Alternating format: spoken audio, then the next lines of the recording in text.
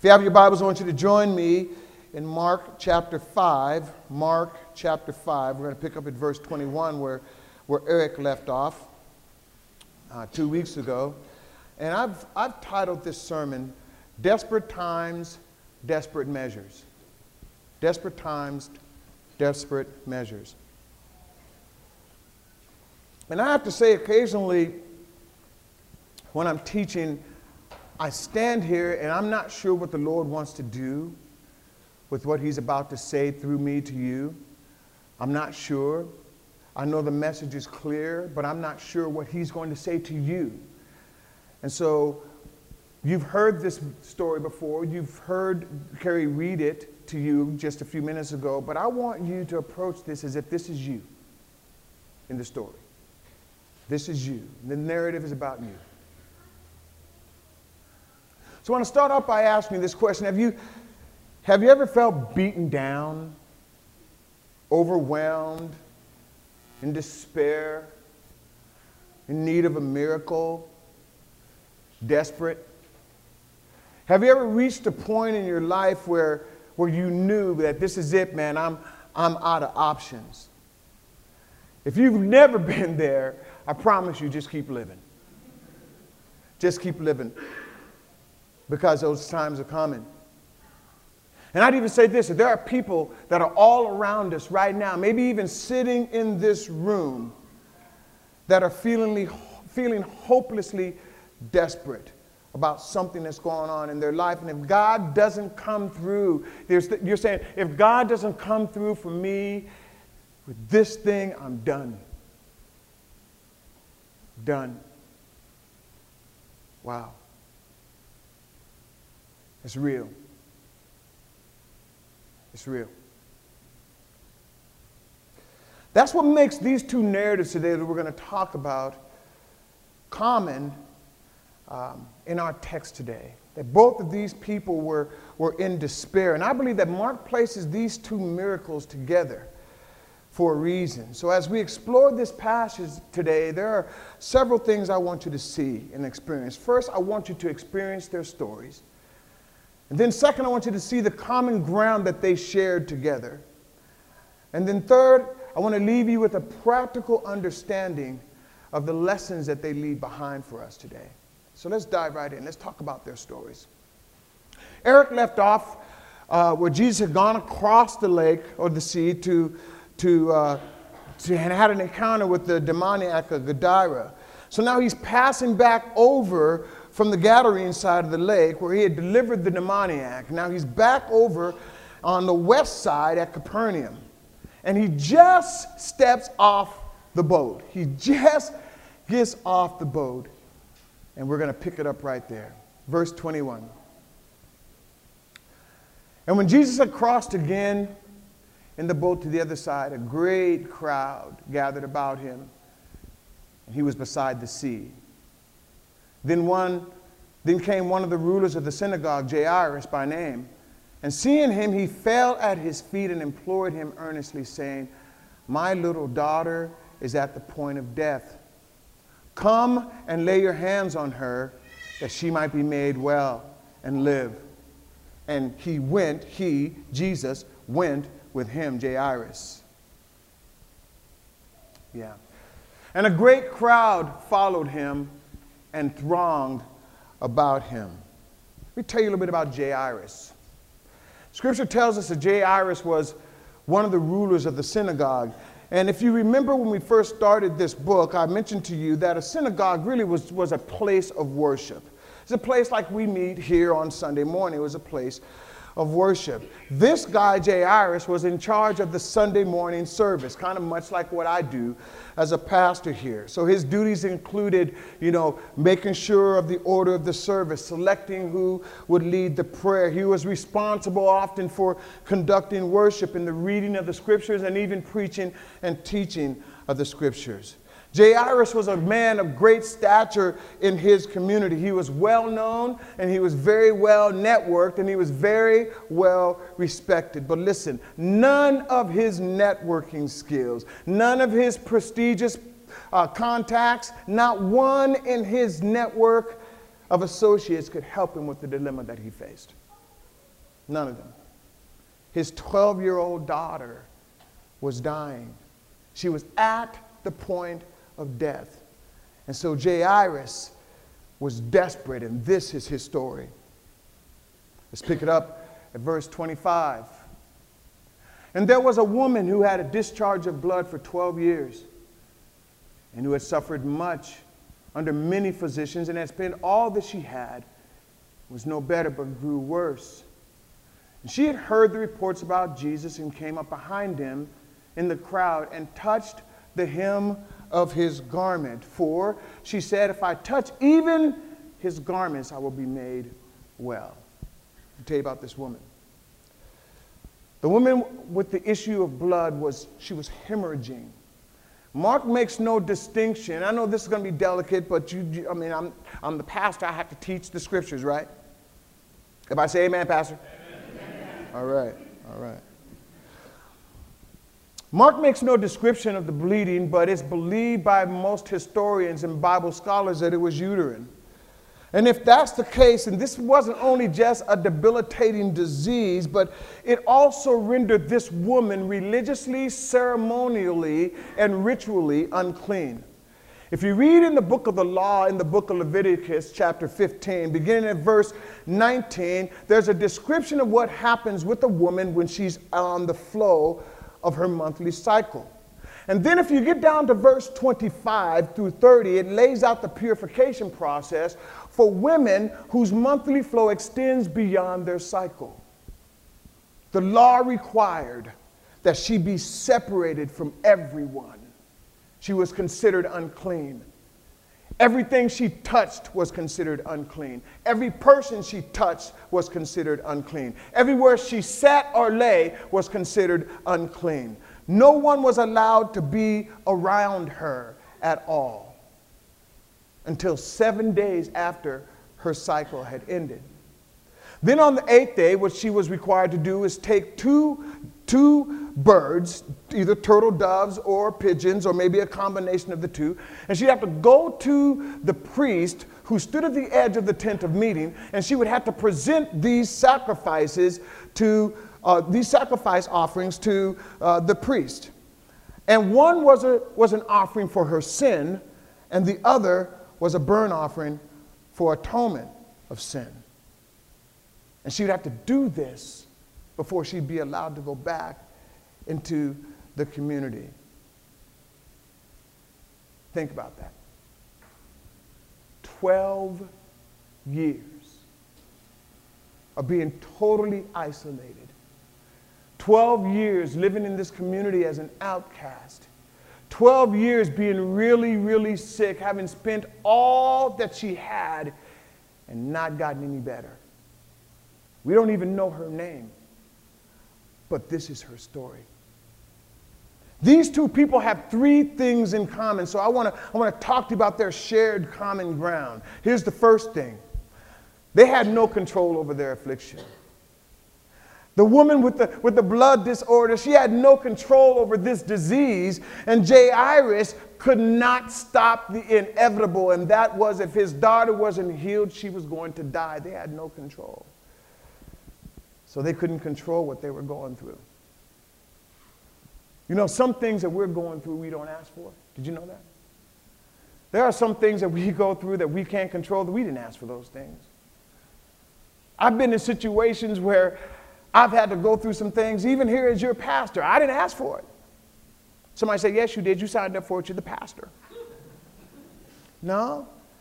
Some things are just beyond our control. I want to give you a key statement here, because I think sometimes people have this perception that when you give your life to Jesus Christ, that, you know, you put on your rose-colored set of glasses and everything is rosy from then on. That's not the case. Did you know that just because you're a follower of Jesus Christ, it doesn't mean that we won't experience things that are beyond our control? Things that are beyond our control, family, happen. They happen all the time. They happen all the time. I was sitting on my couch yesterday, around 4:30 in the evening. I got a call from a good friend of mine who helped me lead the men's summit this past weekend. And he called me, and I thought it was kind of odd because he's never called me on a Saturday. And I know that he's out of town. And so I picked up the phone and I said, Dave, what's going on? He said, Greg, he said, Chip Gallagher is gone. I said, what? He said, Chip died of a massive heart attack. Now let me give you the story behind this and why it's so visceral for me and a lot of men in this room. Because Chip spent last weekend with us, talking to us about the inevitability of death, sharing with us his story, and standing in front of a casket making this statement: you never know when you will draw your last breath. Didn't he, guys? You never know. Life is precious, so focus on the things that are most important. I will never forget that moment. It is seared in my brain. Chip is in Ecuador. He flew down to Ecuador because his daughter is getting married this coming weekend. And he was walking up an incline, had a massive heart attack, and died on the spot, and they couldn't revive him. Do you think for a moment that that's a circumstance that his family wanted to endure and are still enduring right now? It's beyond their control. Things happen, family, beyond our control. The Bible says that God reigns on the just as well as the unjust. And there are things that we are going to have to go through as the body of Christ, as followers of Jesus Christ, that are beyond our control. But let me tell you something. Anything that we have to go through with Jesus is easier than it is without him. Anything that we have to go through with each other is easier than it is without him, without each other. And I'll tell you this, I'm going to miss Chip. I love Chip, but you know what? We haven't lost Chip. I know exactly where Chip is right now. And that's our hope, that we will see him again. What's my point? Things happen to everyone in this world that we live in, both good and bad. Sometimes we have no control. Here's the second point. These two had no other options. When every option is taken from us, we become desperate. And so in their desperation, in their despair, they came to Jesus. And look what happened. Jairus came to Jesus and he kneeled before him. He came to him and asked him, will you come to my house and heal my daughter? And Jesus went with him. I love what Luke says about this. He says, the crowd was huge as Jesus diverted and began to walk with Jairus. Luke uses the word to describe the crowd as choking, as stifling. As Jesus was walking, the crowd was stifling him. And I can see Jairus with his sense of urgency as this crowd had become so dense around Jesus, pressing the crowd. Because remember, his daughter is dying, man. He's trying to get through the crowd. And so he's pressing the crowd. He's like, please, excuse me. Listen, I've got somewhere to be. Please leave the Savior alone. Please leave the teacher alone. Please, will you let me by? I got to get to my place. And so he's moving forward in this dense crowd. And right behind him is this woman who's coming up from behind. And she's moving into the crowd too, and her purpose is the same. She's desperate, and she just wants to touch Jesus so her life can change. See, she had been told that this disease was going to kill her. And remember, this was risky for her, family. It was risky for her to make her way through to Jesus because, remember, she has to touch people on the way to Jesus, which means that she's breaking the law. She's breaking the law. But both of them were scared, and they both were out of options. Did you know that there are times when, no matter how much in despair we are, we have to press through to get to Jesus? Did you know that there are times that it doesn't matter how difficult the circumstances is, or if I can just press through the despair that I'm in and keep my eyes focused on Jesus, if I can just get to him, in spite of what people say, in spite of what's going on around me, if I can just get to Jesus, I believe my situation can change. And so to that, they were still hopeful. Jairus, come lay your hand on my daughter and I know that she'll be well. And the woman, if I can just touch the hem of his garment, I know that I'll be made well.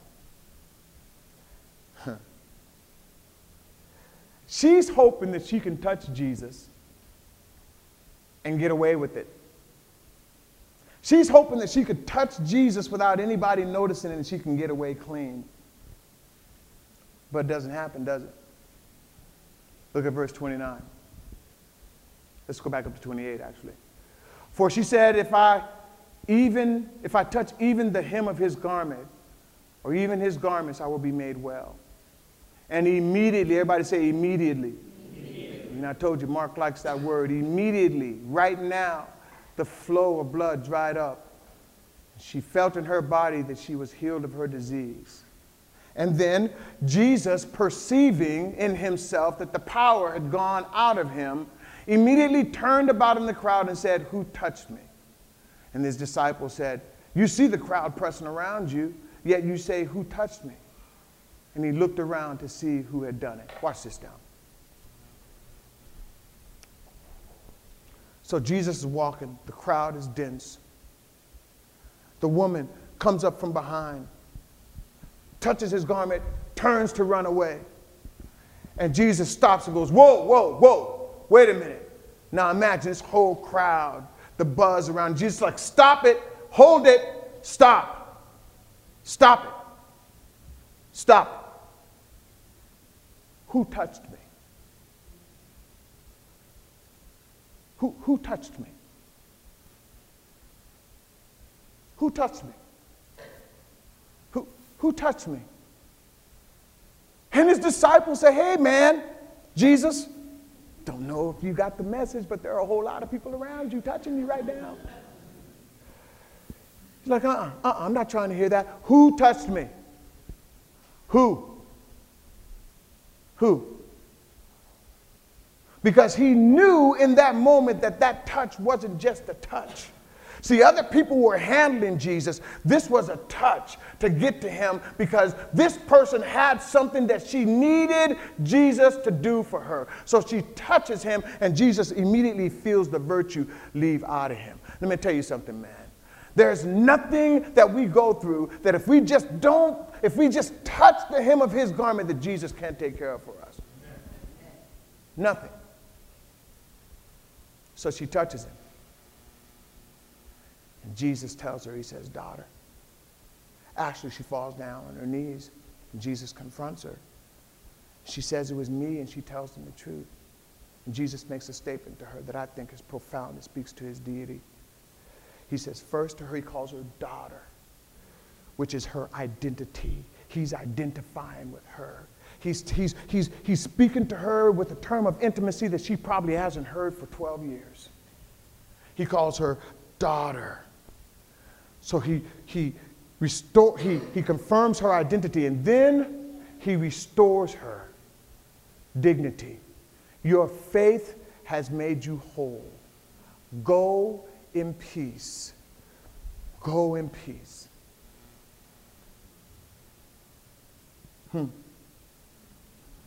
This too speaks to the deity of Jesus. I'll say it again. Did you know that no matter what you're going through, no matter how broken it is, no matter how diseased it may be, Jesus wants to restore it today? He wants to restore it. So then the narrative switches back to Jairus. And Jairus is about to see that Jesus has not only authority over disease, but also over death and despair.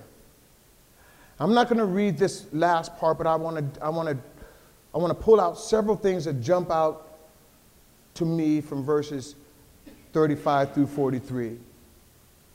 First, I get the impression that the servants of Jairus were really keen about Jesus coming to their house, or Jairus going to Jesus. And I think Mark indicates by the way that they're talking about how the girl had died, that they were really being sarcastic about Jesus. That they were saying, why really bother with Jesus? Why bother with this guy? And I think this truth shows up when Jesus gets to Jairus' house. I'm getting a check in my spirit, so I believe I need to read it. Drop down to verse 35. Are you with me? Amen. And while he was still speaking, there came from the ruler's house some who said, your daughter is dead. Why trouble the teacher any further?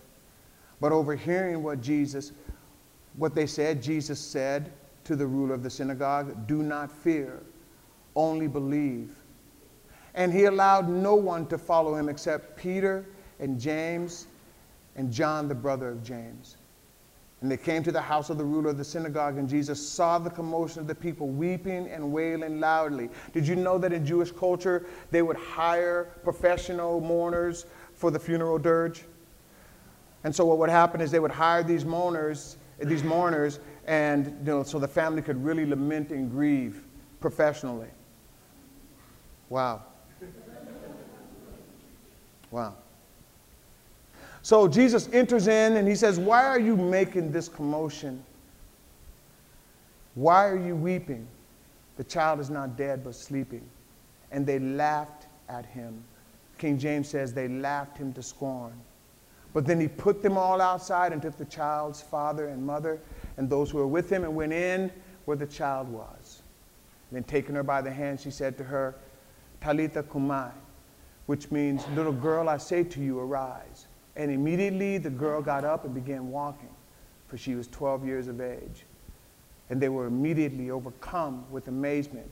And he strictly charged them that no one should know this. And he told them to give her something to eat. Several things jump out to me about this.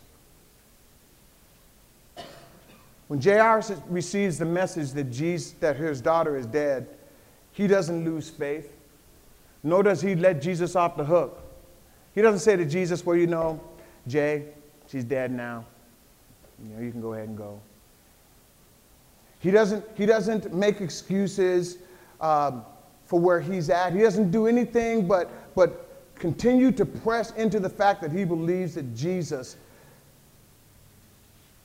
has the answer to his problem. And then I love the fact that when Jesus got to Jairus' house, that all the doubters in the room had to go. Do you know that there are times in your faith where you've got to make room for your faith by clearing out all those who doubt around you? And that's what Jesus does. And that's key. Because our faith is going to always be tested, family. The enemy's going to use whatever he can to test our faith.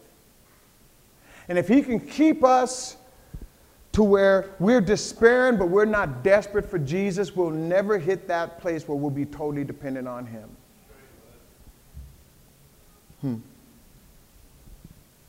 And so, to wrap this up, here are some of the common, compelling lessons that I think are screaming from us from this text. And I think in these two narratives, we should be able to see ourselves in these narratives. I love what Dr. Crawford Loritz says about this passage. And he speaks to faith. He says this, he says, it's not the strength of our faith that delivers us, but the faith in a strong Savior. See, people get all excited about the faith. Oh, the woman's faith made her whole. No. The woman's faith in a strong Savior made her whole. And so here are some things that are lessons for us to learn from this passage today. Your faith will grow in proportion to your desperation. So how desperate are you for Jesus? Inadequacy and suffering keep us from pressing into relationship with Jesus like nothing else can. You'll never know the depth of your faith until you've been in a good fight. And you'll never know that Jesus can deliver you from the worst until you're in the pit of despair. In those times, pressing into Jesus can increase our faith like nothing else. We're all plagued with the disease of sin, and we know that sin ultimately leads to death in this world. And when I think about this point, I think about Chip. You know, we never know when our time is. We never know when the last time we will have to look a loved one in the face, tell them about Jesus. We don't know when the last opportunity is before us to tell that neighbor or that coworker about Jesus. We never know. We do know this, that is appointed unto every one of us to die. And we don't know when that time is. And so we need to treat each day as if it's our last, with a sense of urgency, because we don't have time to waste.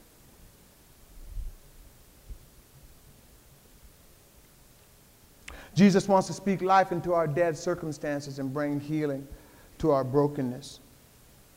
And there is no person or circumstance beyond the reach and concern of our Savior. Jesus broke the rules with this narrative today. It was against the law for him to touch anyone that was unclean. It was against the law for him to handle a corpse of a dead person, but he didn't care. No one was beyond the reach of our Savior. So I want to close by asking you several questions.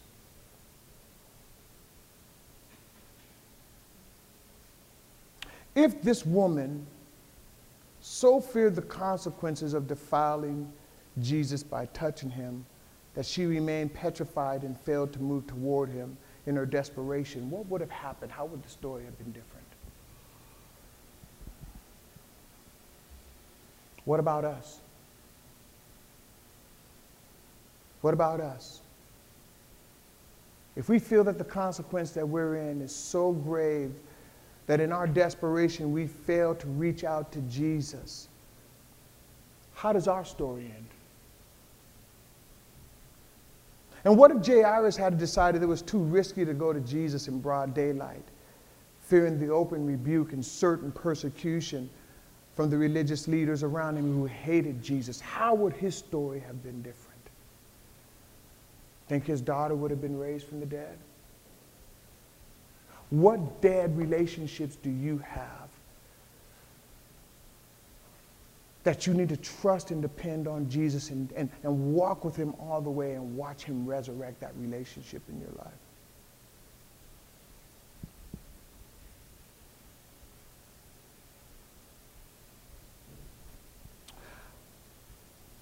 We're talking about two supernatural things in this story, in this narrative today. And I'll tell you what's been weighing heavy on my heart and in my spirit. I think God wants this to be a supernatural church where we experience the supernatural. Yes, he does.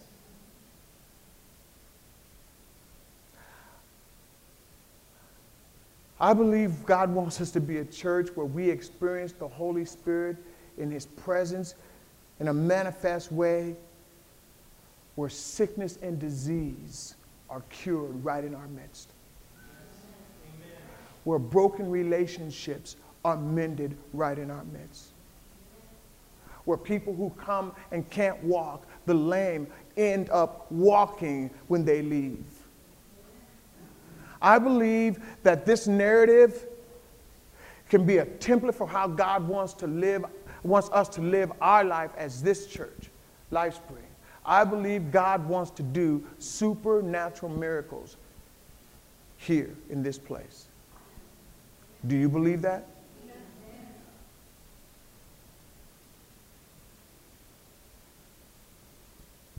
Then we have to be desperate for it.